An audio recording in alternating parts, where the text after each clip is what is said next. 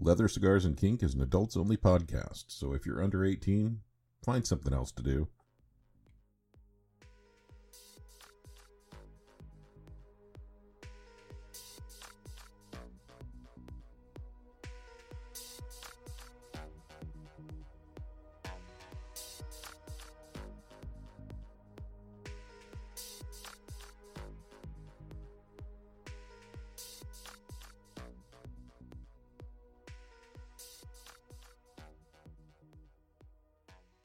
Hey folks, welcome to episode 5 of Leather Cigars and Kink. I'm Ivar, your host, and yeah, pretty much everything else here, at least until I get to the interviews. So this week I've been thinking a lot about consent and negotiation. Part of that is because I'm in the middle of a very serious negotiation, and part of that is just because everything's opening up, and I think we all need a refresher. So we're going to talk about this. I should probably mention I do have a class on this, and I am happy to present this wherever I can. Matter of fact, I'm going to be doing so for the Portland Leather Alliance in August. Don't have the dates yet for that, but it is coming up. So let's just jump in here. First and foremost, I mean, what it is we do is absolutely predicated on consent. Without consent, what we do is not, without consent, it's just abuse, right? So what is consent, I guess, is probably what I should dig into. For me, and I realize that there are other views on this and other definitions, but to me, consent is an enthusiastic yes. Consent is participatory from all the parties involved, and actively participatory. It's probably easier to say what consent isn't. To me, consent is not an okay, because that's too, it's not enthusiastic, I guess. I'm running out of adjectives lately. An enthusiastic yes is something that all parties involved are totally on board for and want, as opposed to will accept or something like that. And of course, when I do my class, there's always a good debate as to what consent is, and I learn more each time I do the class. So I'm actually looking forward to doing that in person again.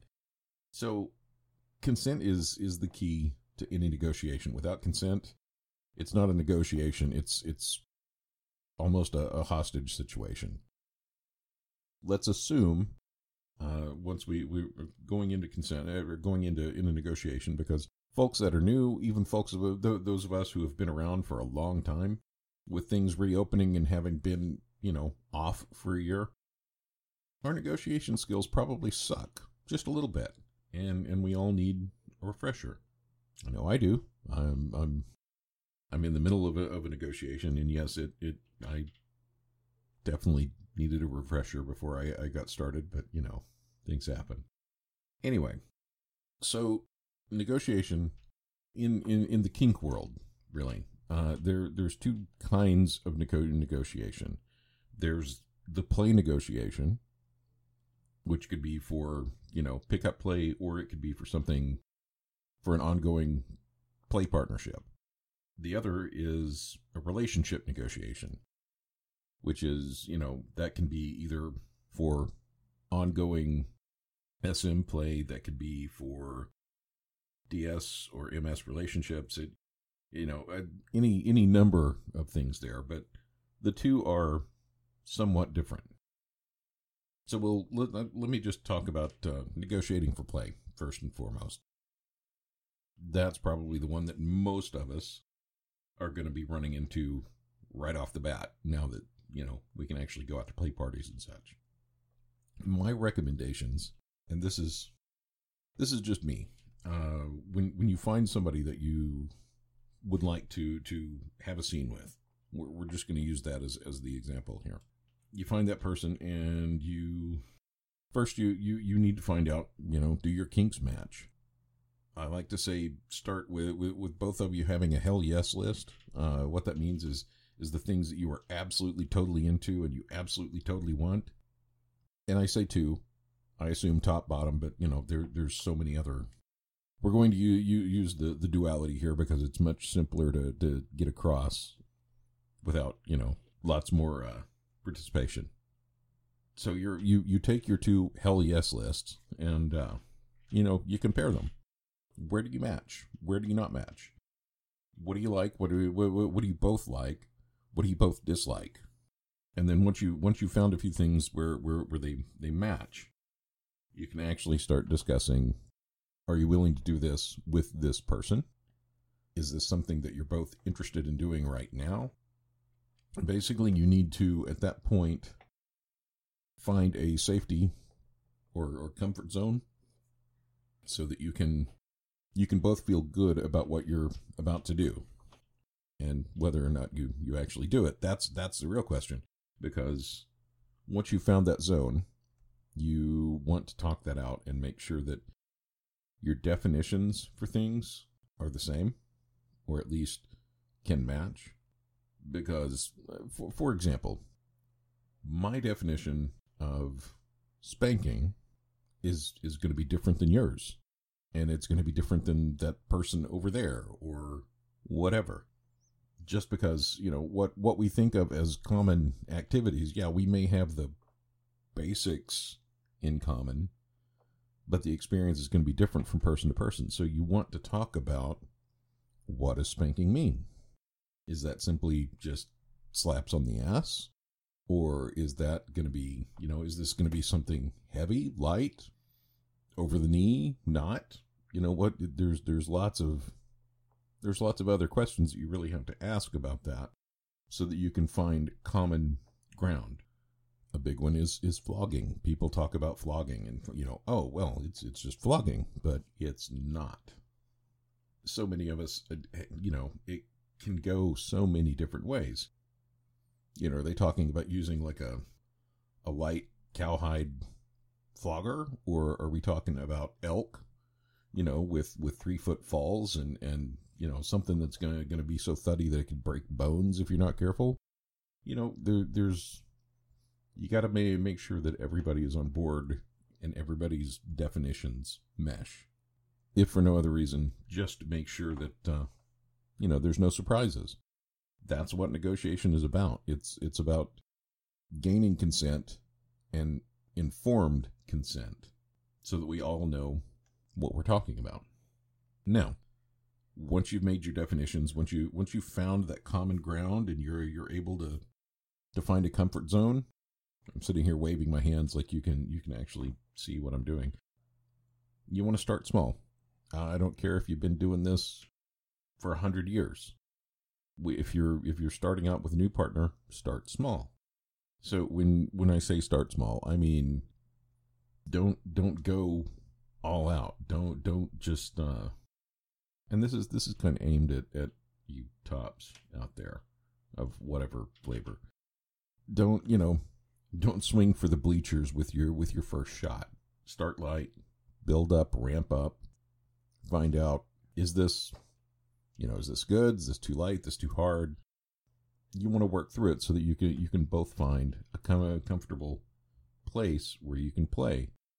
You can always build up, but if you start too hard, you may not be able to come back from that. That you might get an instant red and end the scene right there.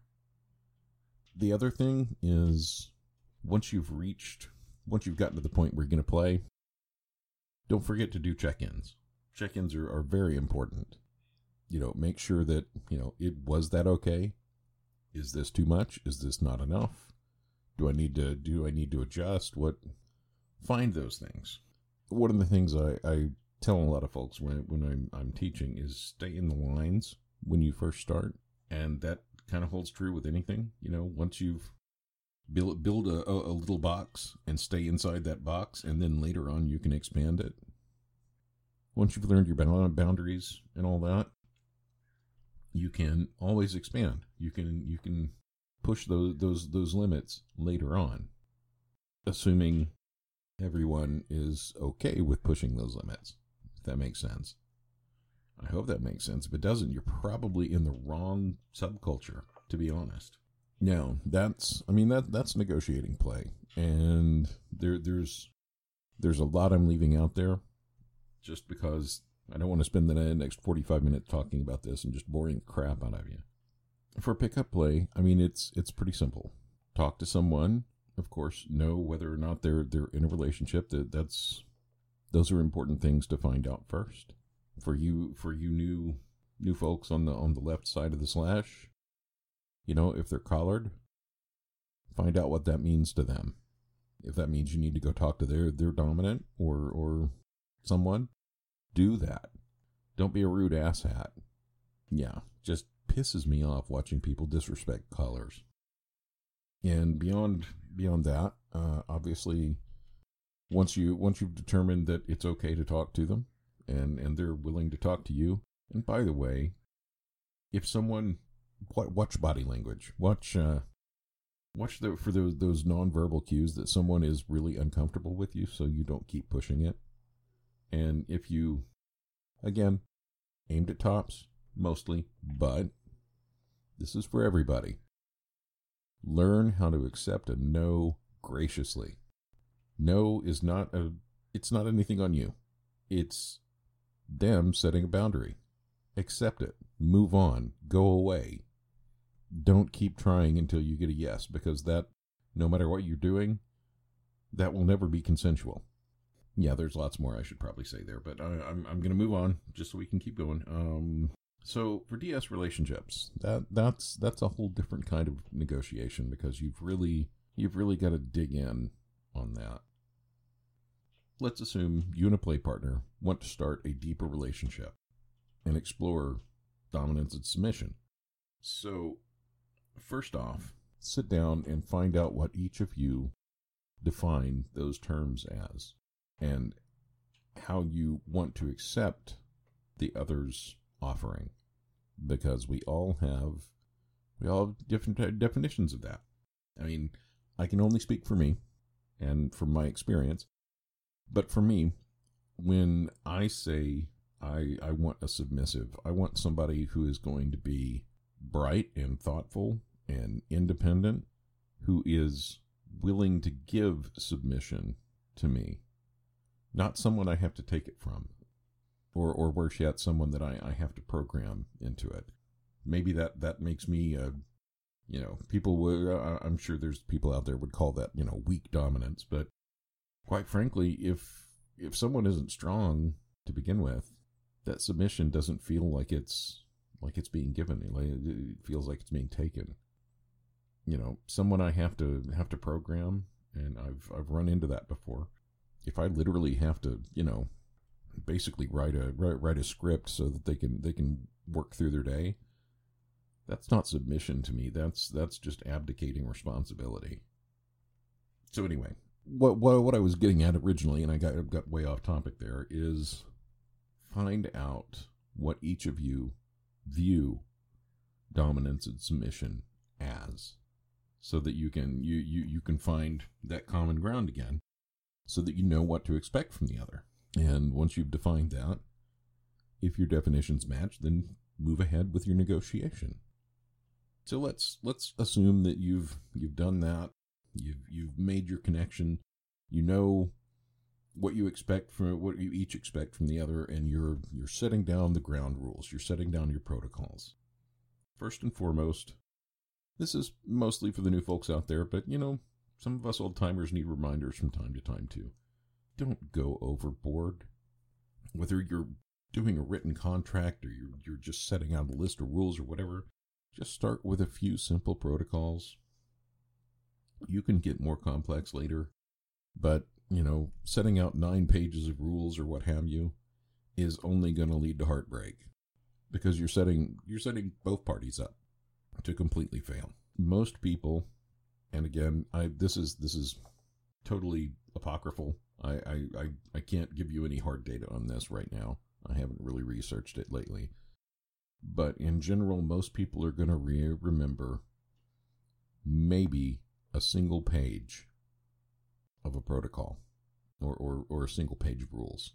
And I'm not talking like, a 6-point font and half spaced and all that. No. people are gonna remember 10 to 15 rules in general. Over time, with practice, you can make that larger. But typically, that's about all you're going to get. So don't go crazy with it. In this negotiation that I'm in, we've started out with very few, actually very, very few protocols, but they work right now. They're a great way to start, and it's a good way of finding out, how we're gonna work together to see if this can even work. Anyway, I'm not going to go into those. I'll go into those in another episode, maybe. So, start with a few simple protocols. One of the ones that I really like is a boot ritual, wherein my partner, when I enter the space where we're going to be, they remove my boots, and when we're leaving or when I'm leaving, they put my boots back on. It's a very simple protocol, but it really helps put both parties into a headspace. And once you've got your protocols in place and you're starting to work things out, don't forget to do ongoing negotiation.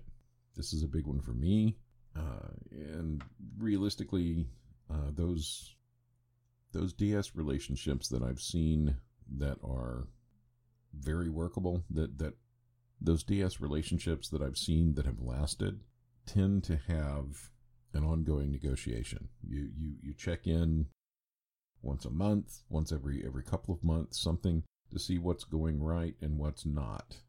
And obviously, you can check in more or less, but you want to be able to go back to, if you're a contract person, you want to be able to go back to the contract. If it's just a verbal thing, if it's just that, you still want to be able to go back and change things from time to time.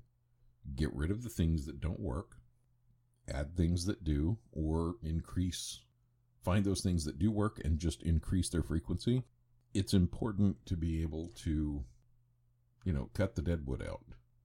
And it's also important to be able to recognize that something is working really well, and maybe you want more of that. And I recommend that to anybody. Keep going back. Even if you're in a TPE, total power exchange relationship, there's space for you to go through and renegotiate from time to time. At least find what's going to work, because regardless of the fantasy, we're all human. We're people. And if you can't recognize one another as people, as individuals, as humans, I'm not going to say that's necessarily a bad thing. I mean, I know that there's some people out there that it works for, but I've never seen it work for long. And I've seen it really not work a lot. So just be mindful of that. Anyway, that's my 2 bits today. I know I kind of rambled on, but you get what you get here. So I'm just going to launch into today's cigar review. This is a very special one. I saved it just because of my guest. This would be Mischief Morningstar's one of their favorites. So I'm reviewing the Deadwood Fat Bottom Betty. And, to you fans out there of this, I apologize in advance. I tried very hard to be as objective as I could, but all in all, I really, really, really hate this cigar. It's a really pretty cigar. The construction is good. It looks good. The wrapper is great. It's got a really pretty band. It does have a footer band, and I really don't like those. But the closed foot, that's really cool. I like that. It was a tight roll, but it wasn't too tightly rolled. It still had a decent draw. It's got the typical Maduro kind of barnyardy scent to it when you first pick it up. On the initial light, it's kind of a mild to a medium to me, but that could just be because I'm used to smoking really, really strong cigars. So, take that as you will. But honestly, when I lit it, I couldn't taste a damn thing but that sugared tip. I really dislike sweetened tips. Not gonna lie. And Well, this one really hangs on. You know, in the first third, I'm really trying to get past the sweetness. There may have been hints of cocoa and cedar in there, but it's really hard to tell because that sugar is just so unbelievably overwhelming. As I got down, getting towards the middle, got little hints of molasses, maybe. There's an even burn.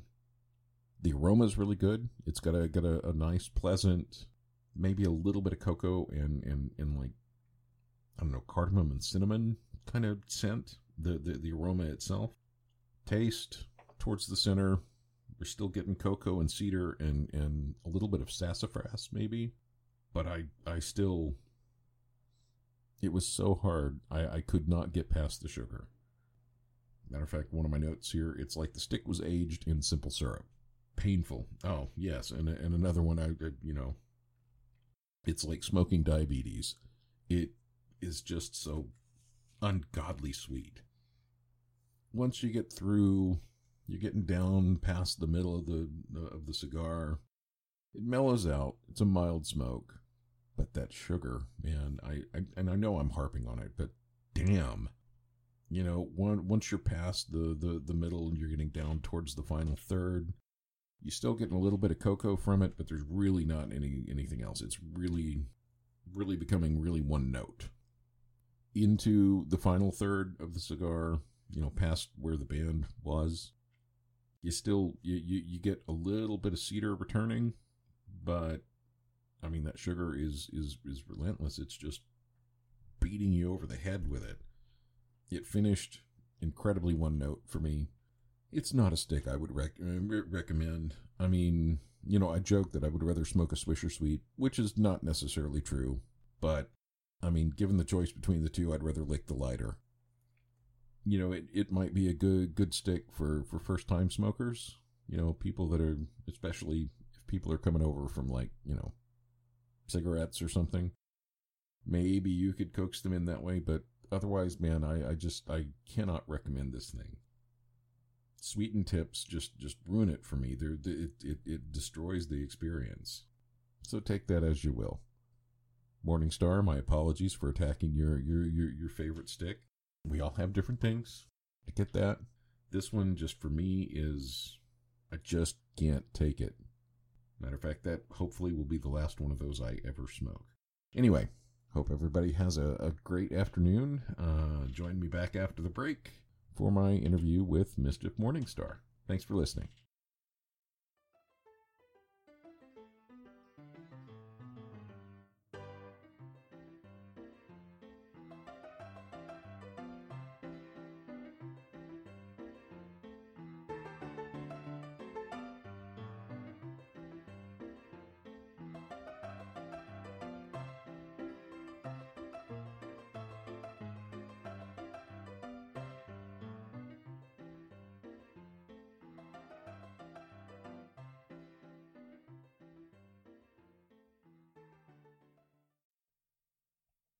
Welcome back, everybody.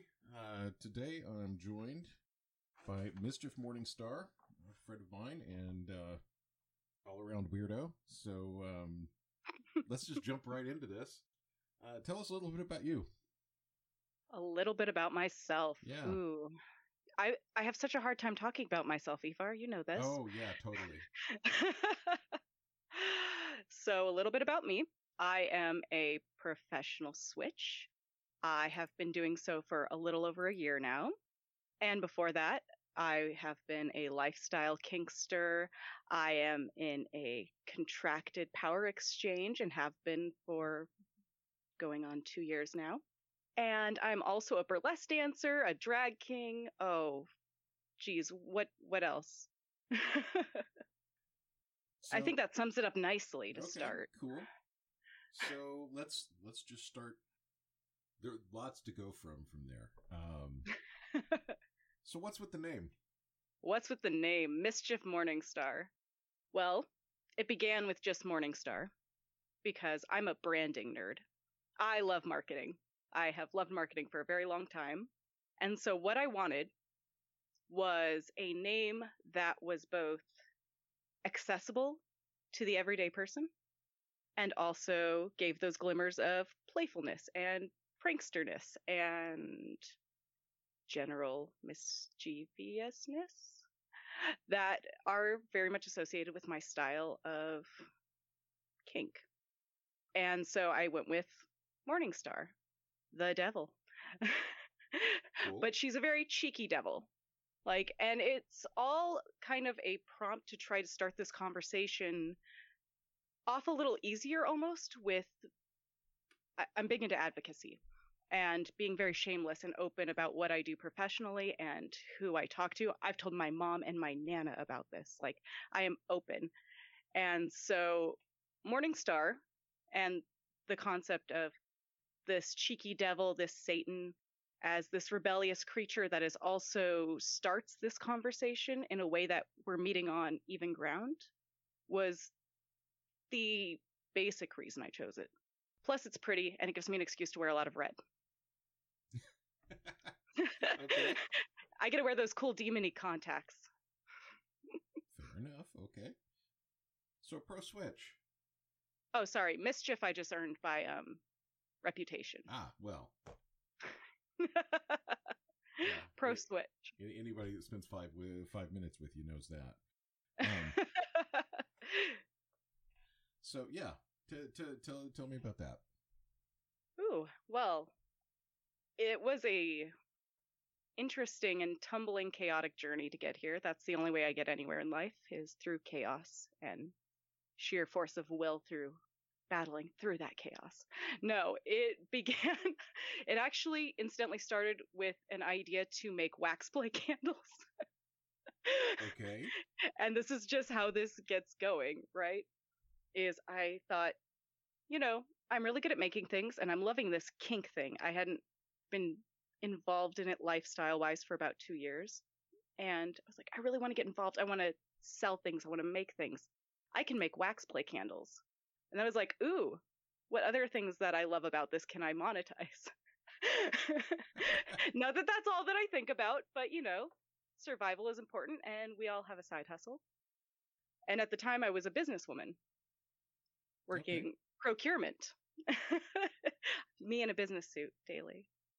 Procurement to pro switch. Okay. Yes.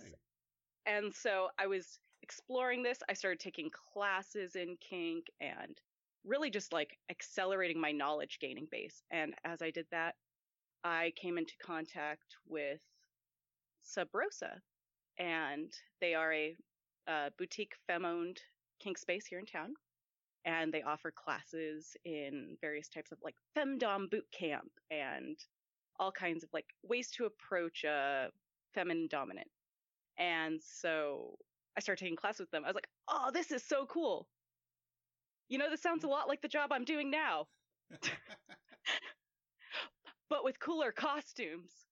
And I love costumes, in particular leather ones. Okay. And so I was like, ooh, I can negotiate. I can do this power exchange thing. I'm a martial artist, so the idea of getting to hit people was pretty exciting. I was like, and I can get paid. Oh, wait. How much more is that than what I make? Holy shit. Yes, please sign me up. Where do I get started? Cool. And that's how that ball got rolling, at least. Okay.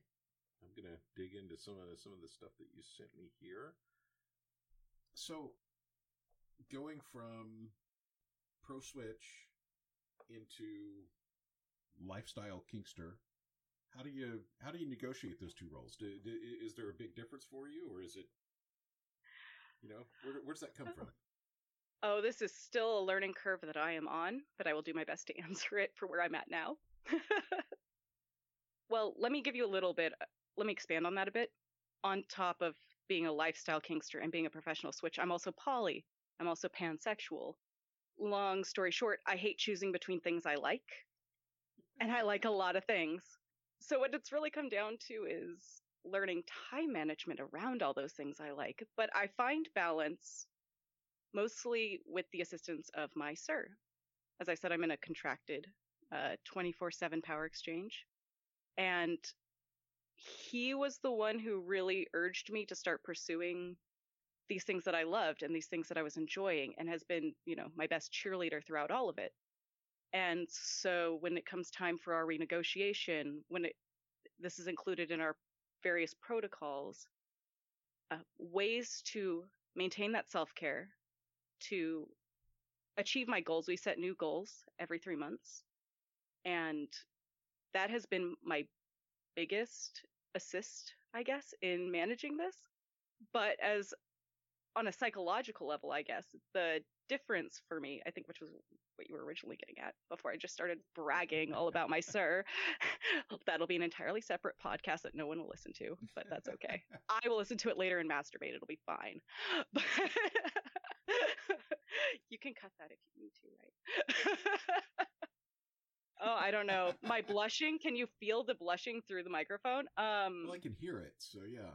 Okay, great. I think that's veins popping that I'm hearing. So. How it differs for me. Yeah. It's a distinct feeling to remember that as a professional, it is more transactional, but that doesn't mean it has to be lacking in heart, at least for me, because that connective experience with my clients, I, really enjoy addressing people's shame and helping coach them through it. I, kind of pseudo advertise myself as a leather-clad, completely unlicensed life coach, and violent, completely unlicensed, and please don't take this seriously, massage therapist. And so I enjoy having that connection, but at the end of the day, I understand that it is a transactional relationship. Now, that doesn't mean it can't transcend that. It doesn't mean that I care any less. It's just becomes a very easy way to delineate time management. And so when we are in this space, this is who we are. Yeah, and when we are out of this space, we are different people. And when I am out of that space, I become my lifestyle me, because I do that for 24/7. And really, when I'm not being Mischief Morningstar, I am demure and well behaved, and nothing that I would be ever in sessions. Ever. Demure, well behaved? Demure, well behaved. Obedient. Wow. Unsassy. Your nose is going to grow so much. I have my fingers crossed right behind the microphone. Don't worry. So it's not actually a lie. It's a prank. It's fine. So I'm going to go back a little bit. Shame coaching. Can you expand a little on that? I can certainly try. So this is something that I've been exploring. And again, I am still very much in a learning phase. I am under a mentorship, but that doesn't mean I can't bring my own lifelong observations into this. And so a lot of people who have come to me seeking my help in that way are doing so because I believe, and from what I've been told, that I am very open. I am very honest about what I do. I would put it on the billboard outside my house if I didn't think that would result in a line of people trying to not pay me for what I do. But I think that I can help others work through that too, just by relating my own experiences and speaking with them honestly and as person to person. I have this not aloof, but this theatrical persona that comes through, I think, on the internet. But in real life, I'm always talking to people, even if it's in session, if it's outside of session, I'm talking to them as me, because I actually don't know any other way. And so I feel and have observed that there is still a lot of shame to work through in the kink, in people who are kinky, in people who grew up in, various times and zones, and a lot of it stems from that externalized shame and the externalized social scripts. And if I'm getting deeply personal here for a moment, I am a person who's on the spectrum, as it were. I have ADHD. And so, I mean, granted, both of those give me immense superpowers. And so I'm in no way, shape, or form complaining. But I can rhinestone for days. But what they didn't give me right off the bat were social skills. Speaking like that. Social skills. But they did give me this kind of unawareness of shame and social scripts too. So I grew up completely oblivious to the fact that I was obnoxiously fabulous in a conservative small town in Oregon. And after a lot of reflection, a lot of reading, a lot of research into why I was having a hard time keeping friends, why I couldn't keep a job for too long, what were my barriers? Because my enthusiasm, my drive they were fucking there, but something was holding me back, and it was my interpersonal skills. And so through all that research about how to speak within social scripts, but how to be shamelessly you, and it's all very contradictory, but it's all moving you in the same direction. I just have a lot of, I don't know, insight to offer. I can't give any of my clients the assurance that this worked for me and it'll work for you. I'm not Tony Robbins.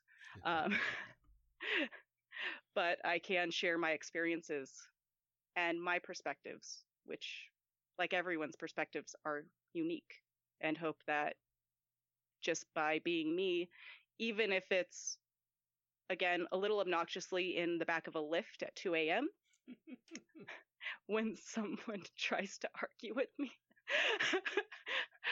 but being kind and compassionate at the same time with people from a variety of different walks of life and different perspectives. I guess empathy and VC are kind of at that core. Yeah. Okay. Thank you. Thank you. Let's see. I had so many other places I was going to go here. Let's, okay. Sorry, I'm just throwing some personal knowledge out here. You're kind of a geek about 80s business books. I knew this conversation was coming back to bite me in the ass. Yes, I am. So yeah. Tell me about that. What started that whole mess? Alec Baldwin. It's all Alec Baldwin's fault. It usually is. No.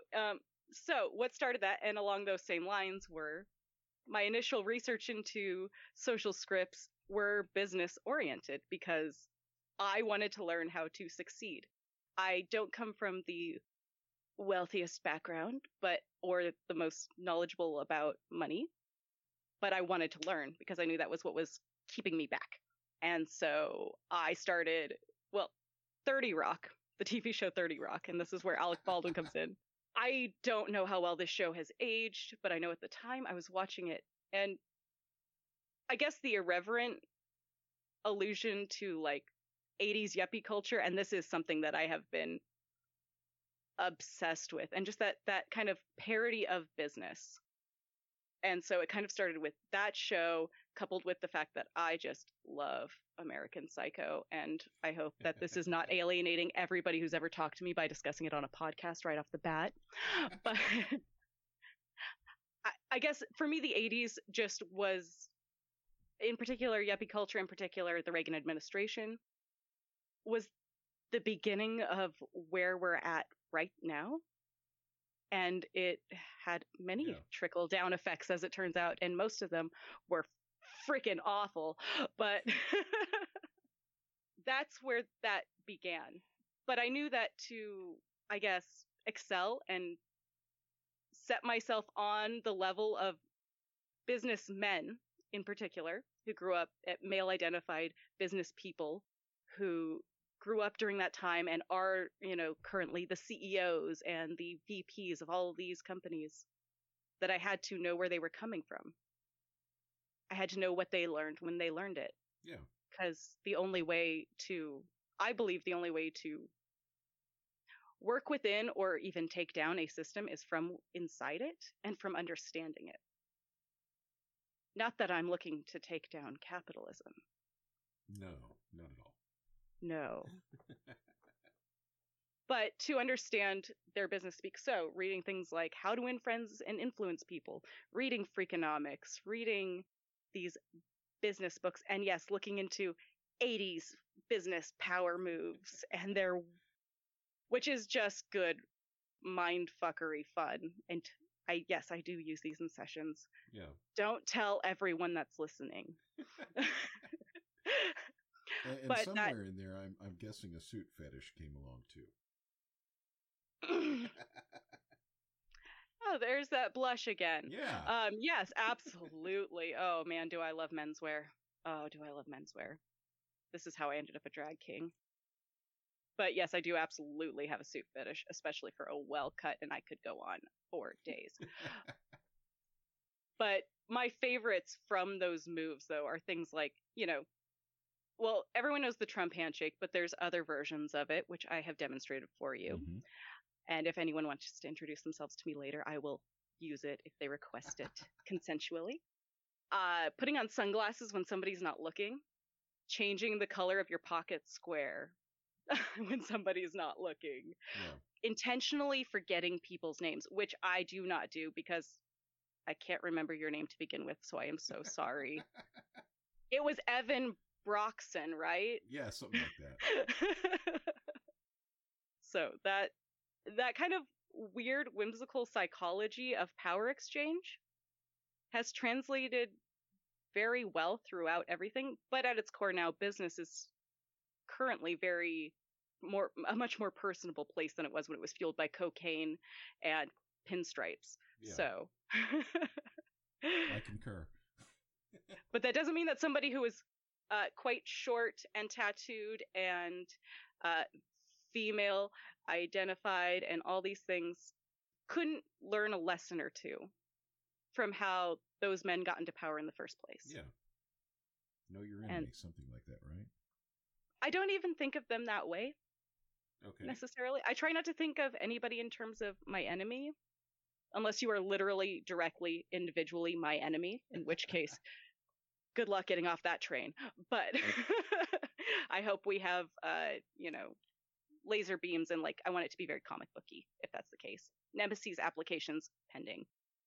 Lots of big pows and bangs and zaps, right? Exactly. Bam, pow.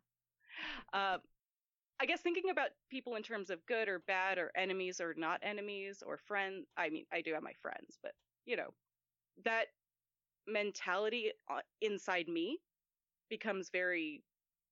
leads to a very unempathetic and uncompassionate path in my mind. And so I try to change my habit of thinking a little bit. This is getting very esoteric. I try to change the habit of the way that I think about others, because that leaves me open to that compassion, and that leaves me open to understanding their stories. Now, that's not to say that I don't think things that they're doing are not, they're totally fucked up. But that doesn't mean I can't understand how they got there in the first place and try to combat it when I meet it in individuals. Yeah. Okay. Yeah. Gonna kind of switch gears a little bit on you. Switch gears. Yeah, it wasn't even intentional. So, this is a contentious subject between us. Cigars. What do you like and why do you like it? You know what I like. I was hoping you would ask. You know me. I love the Deadwood Tobacco Company's Yummy Bitches. I am a huge fucking fan because they are sweet, like sugar, like me. And no, I actually do. I smoke a pipe traditionally. That's been what I smoked even before I got into cigars. And so the Deadwoods have the pipe tobacco style inside, and then traditionally sweetened wrappers. Right. They have the sugar skulled calavera like women on them, which are these beautiful, beautiful, sorry, that's the wrapper, and the ring, the paper ring is also called a wrapper. Is that accurate? No. No, it's not. I didn't think so. The label. Thank you. Yeah, I was just gonna let you go there, see where you went with it. Just gonna let me stumble around.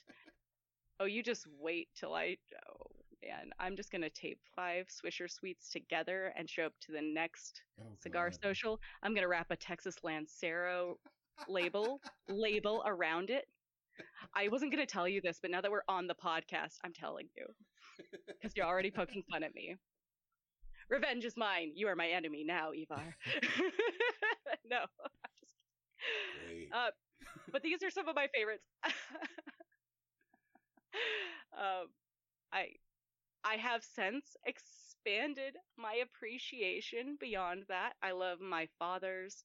I love the Olivias. I am still learning all of the lingo, but I tend to be partial toward Maduro rappers in particular. Yeah, well, once you start with Maduros, you just can't look a natural in the face anymore. I got started on Connecticut's, actually, because I was mostly smoking them at breakfast time. Yeah. And so they went well with the coffee, yeah, at least. The bitter with the bitter, it works, yeah. Exactly. The bitter of the coffee actually helps cut some of the bitter from that. And then, I would just roll it in sugar before smoking it. 10 out of 10 would recommend to everybody listening. Yeah, just roll it in some powdered sugar, dip it in simple syrup. You got it, right? Exactly. You can even flavor them. Try soaking rosemary in your simple before rolling your cigar. Yeah, see, you joke about that. You really can. You can infuse your cigars with just about anything you want. This is how some mad scientist shit gets started. You know that. Yeah. It's okay. I have a lab coat. I have several pairs of rubber gloves. For absolutely no reason. Sure. No Wink. reason. Gotcha. Wink. I'll move my pop filter so you can hear my eyelid close. And on that note, so we're going to move I'm going to shift a little bit again. What was just out of everything, what was your best kink scene ever? Oh, man. Yeah. Oh, put you man. on the spot there. This is deeply personal and sexy and exciting. Oh. Okay, the best one you're willing to share. How's that? No. There are so many. I'm like, oh, do I talk about? I'm just so excited. Okay, so I will say one of my favorites on a personal level, was this probably my deepest, I guess, subspace experience or close to it, or at least the first one that pops up out of my mind, was one for my sir's birthday, which I will spare the details entirely, but there was some, it was involved a chair in the middle of the room. There was a lot of sensory deprivation, and I love breath play. I love it so much. And I think we used everything in the arsenal. And so that one really pops out in my mind. Now, I have had funnier ones, but that was probably one of the most connective early experiences that I remember. Now, on the professional level, one time,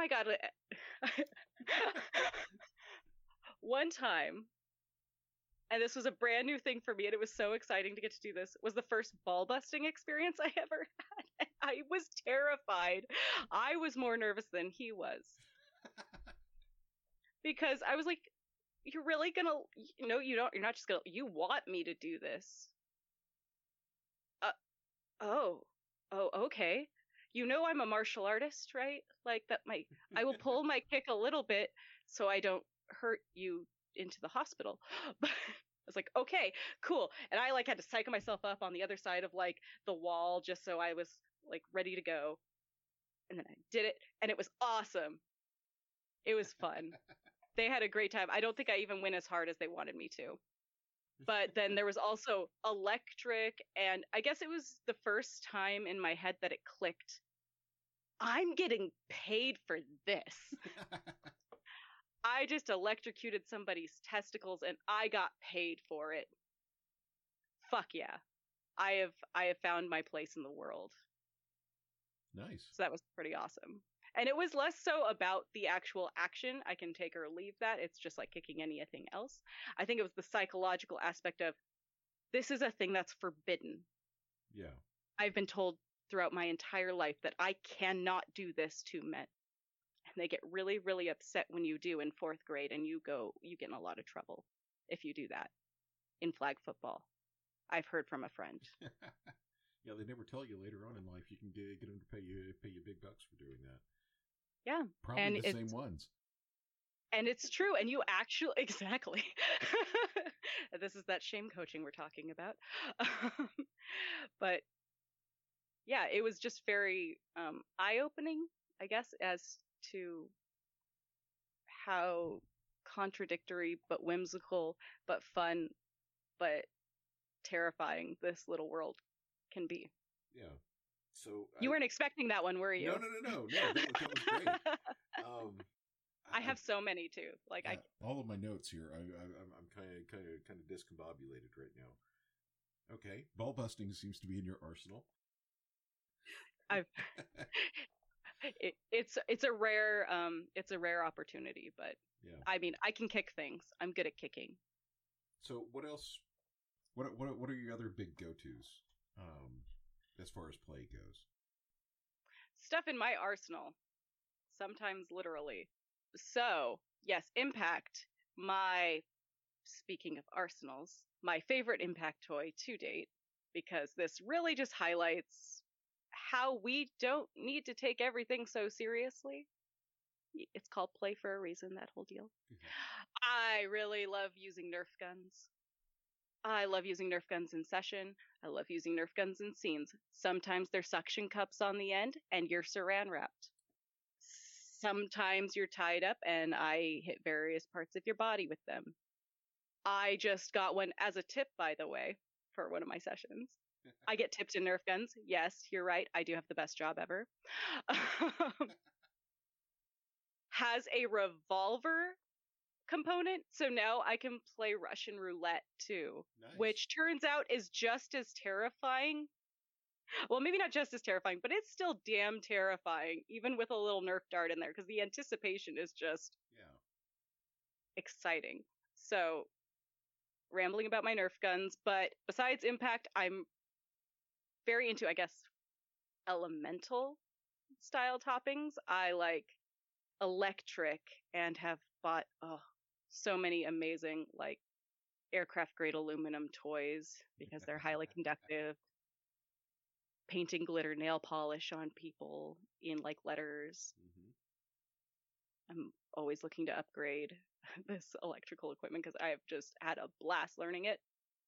And I taught myself and plan to expand to many classes in the future with professionals, but some fire topping over the course of the pandemic as well. And so that's kind of that elemental region that I enjoy. I feel like I'm missing. Wrestling. Wrestling. Yeah. So. Are we talking Greco-Roman or are we talking, WWE? Yeah, basically MMA. No. No elbows. It's kind of a very loose, non-professional jiu-jitsu based style, I guess. So a little bit Greco-Roman. I've learned a lot of my wrestling from self-defense. My martial arts style is not one of these yet, but I have taken grappling classes. I've learned self-defense classes that involve getting out of various like throws and holds. I've learned some throws and holds. And so kind of wrapping that collective knowledge together. It is one of those things too that you forget to translate, speaking of personal life to professional life. Yeah. I forget that when I'm on the mat in the dungeon, I can pull people's hair. I can slap them right across their dirty slut faces and, watch them just roll around for joy. Yeah. I can also have people wear, luchador masks because I love them. And I have a devil one because I love my branding too. And I like to do all the things I love all the time. And so that has become an inadvertent and fun specialty for mine that has not gotten nearly enough practice. Because again, I started my job in January of 2020. Yeah, let's just start right in the middle of the apocalypse. Yeah, a little 3 months before. It's all good. Been flying by the seat of my pants since with, little distance guidance, but it's given me time to hone some skills. Cool. Learn a few more knots. I do a little. Know too many knots. This is true, and my camping and tarps have never been so secure. That reminds me of, we were doing cleanup at a dungeon that I used to be on the board with in Oklahoma after a tornado, and we had to move a refrigerator out of the yard, so they put it in a harness, and we removed it that way. And it sat on the side of the road in Shibari for like 2 days before somebody picked it up.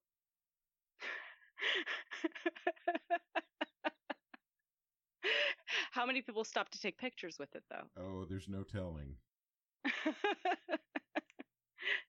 You should. Was there a sign that said, "This is not an art installation. It is just take it." That's awesome. It is the most transferable skill, I think. Yeah. It can go everywhere. It really can. And I was terrible at it before. Like, I don't even buy shoes with shoelaces. Like, I never tie knots. Now I can tie like 4. I'm just kidding. More than that, I think. Maybe. Don't test me. Yeah, well. You didn't know there's going to be a test after this? So I'm going back to wrestling. I got a goofy question for you. Mm-hmm. I have a dead serious answer. If you were a pro wrestler, what would your entrance music be? Oh my gosh. Thank you so much for asking me this question. It's what I've always wanted. Probably Troublemaker by Weezer, just because it would alienate the entire audience, but accurately introduced me as the whiny geek that is just gonna like blow their minds and relieve it like a rock star. Because in my head, and only in my head, that's who I am. Is probably Weezer. Okay. I don't know if that's actually true. I'm just coming off the cuff here. You've kind of backed me into a tight spot. My work here the Batman theme? Oh, wait. Ooh, the 1989 Batman theme. Wow, the 89 Batman? Specifically, yes. And I would descend from the rafters. Yeah. On a grappling hook. I can kind of see that. And then I'd strip it off, and underneath I'd be Catwoman. And then I'd strip that off, and I'd be me, and naked and confused as to how I got there in the first place. Just like this conversation. Yeah, that tends to happen.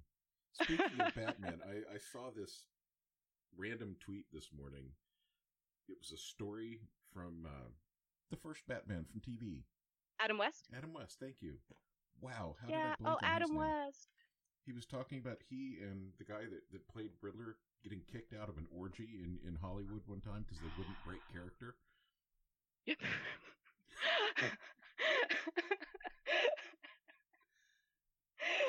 Yeah, just sit with that for a moment. I can't even pretend to be surprised.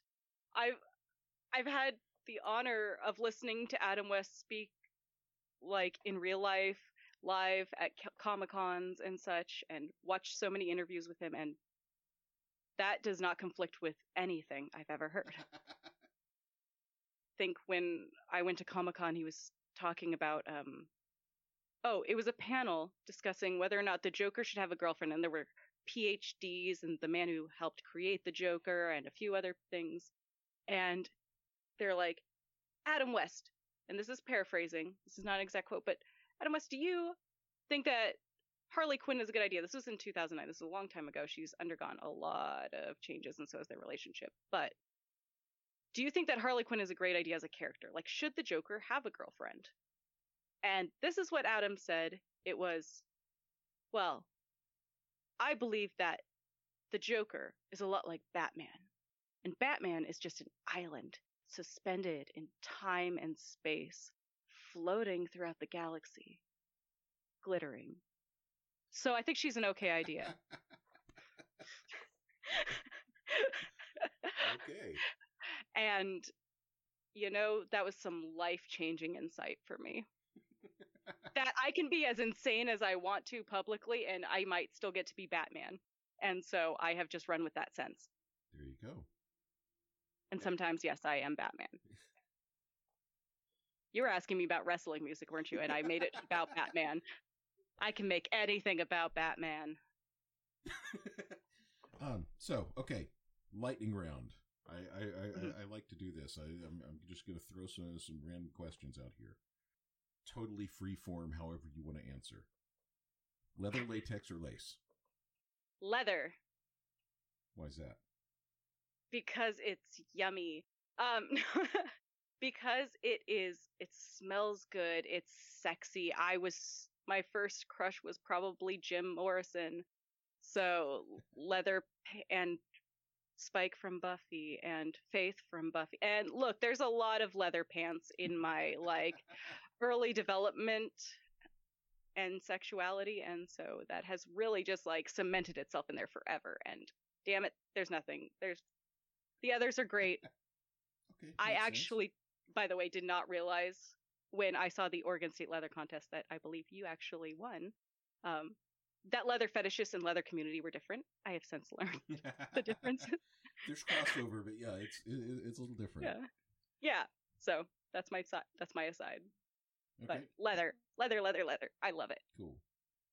Paintball or blunt swords? Paintball. Let's get messy and try not to pass out in a motorcycle helmet. But I like the hunting and being hunted and the co-hunting. It's sexy. Okay, here's just the tackiest question I can come up with now. Ooh. Top tier dessert or an orgasm? Does it count if one causes the other? Whenever I orgasm, a pie is born. So, it's kind of a chicken or an egg situation. Okay then.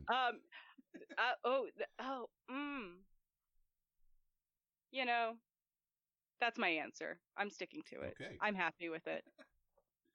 Well, that's cool. You said I can answer it any way I want. Absolutely. And that's my answer. Yeah. So, I've kind of run out of questions at this point. So, what else would you like, people to know? You got anything going on? Any promotions to do? Just random stuff you want to talk about? Anything like that? So back to Batman. No. Things I have going on. Well, happy Pride, first of all. Woohoo! Mm-hmm. And I am appearing in various shows, as I realize this is a kink podcast, and I am appearing at various events and things throughout this entire month. Most of them are drag and burlesque performances, but I will be at a few parties and hopefully starting to do a few classes and maybe even looking at starting some of my own, although we'll see. Teaching in a class setting, it would be a new experience for me. So okay.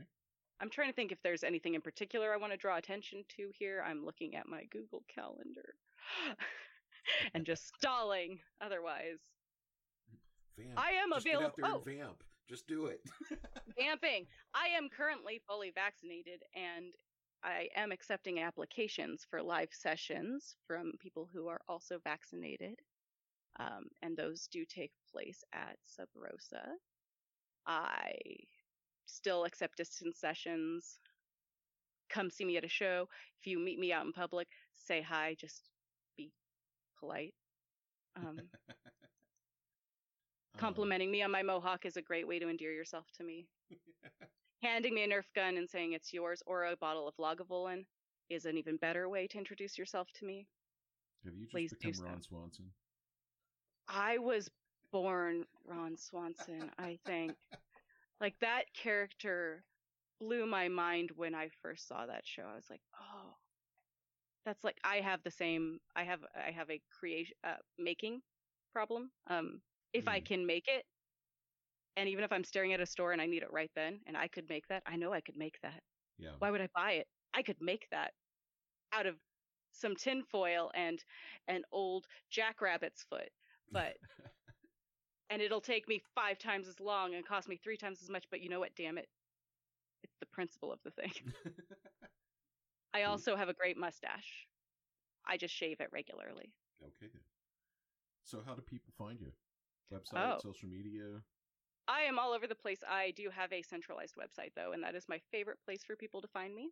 It is themistressmorningstar.com, and that is one word, themistressmorningstar.com.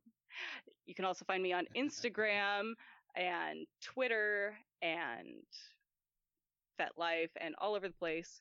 I am Morningstar PDX on most of them, or Mischief Morningstar. Sadly, the Zuck won't allow my fake first name to be listed as a real first name, and that's just algorithms. Yay! But for some reason, Mixtress is okay. So okay, I'm all over the place. Find me, but going to my website, I have all that information there too. Cool. Parting thoughts? Be excellent to each other. Just be excellent to each other, people. And party on, dudes. And party on, dudes. Okay, Fuck it, cool. Dude. Let's go bowling. How many movies can I quote about being chill? It was really great talking. Thanks for having me, Ivar. I really appreciate it. Oh, thanks for coming on. This has been fun. Yes, I'm gonna go roll some Leather Cigars and Kink is a podcast produced, directed, hosted, etc. Occasionally ignored by you're welcome. Me, Ivar B. If you've enjoyed the podcast, please consider supporting us. You can send tips via Cash App at hashtag #ThatGreenDwarf. You can also support us on our Redbubble page. Also, follow me on Twitter and Instagram. I'm Ivar Broxson. Thanks for listening. Leather Cigars and Kink is copyright me, Ivar B, 2021. All rights reserved, blah, blah, blah, all that jazz. Thanks.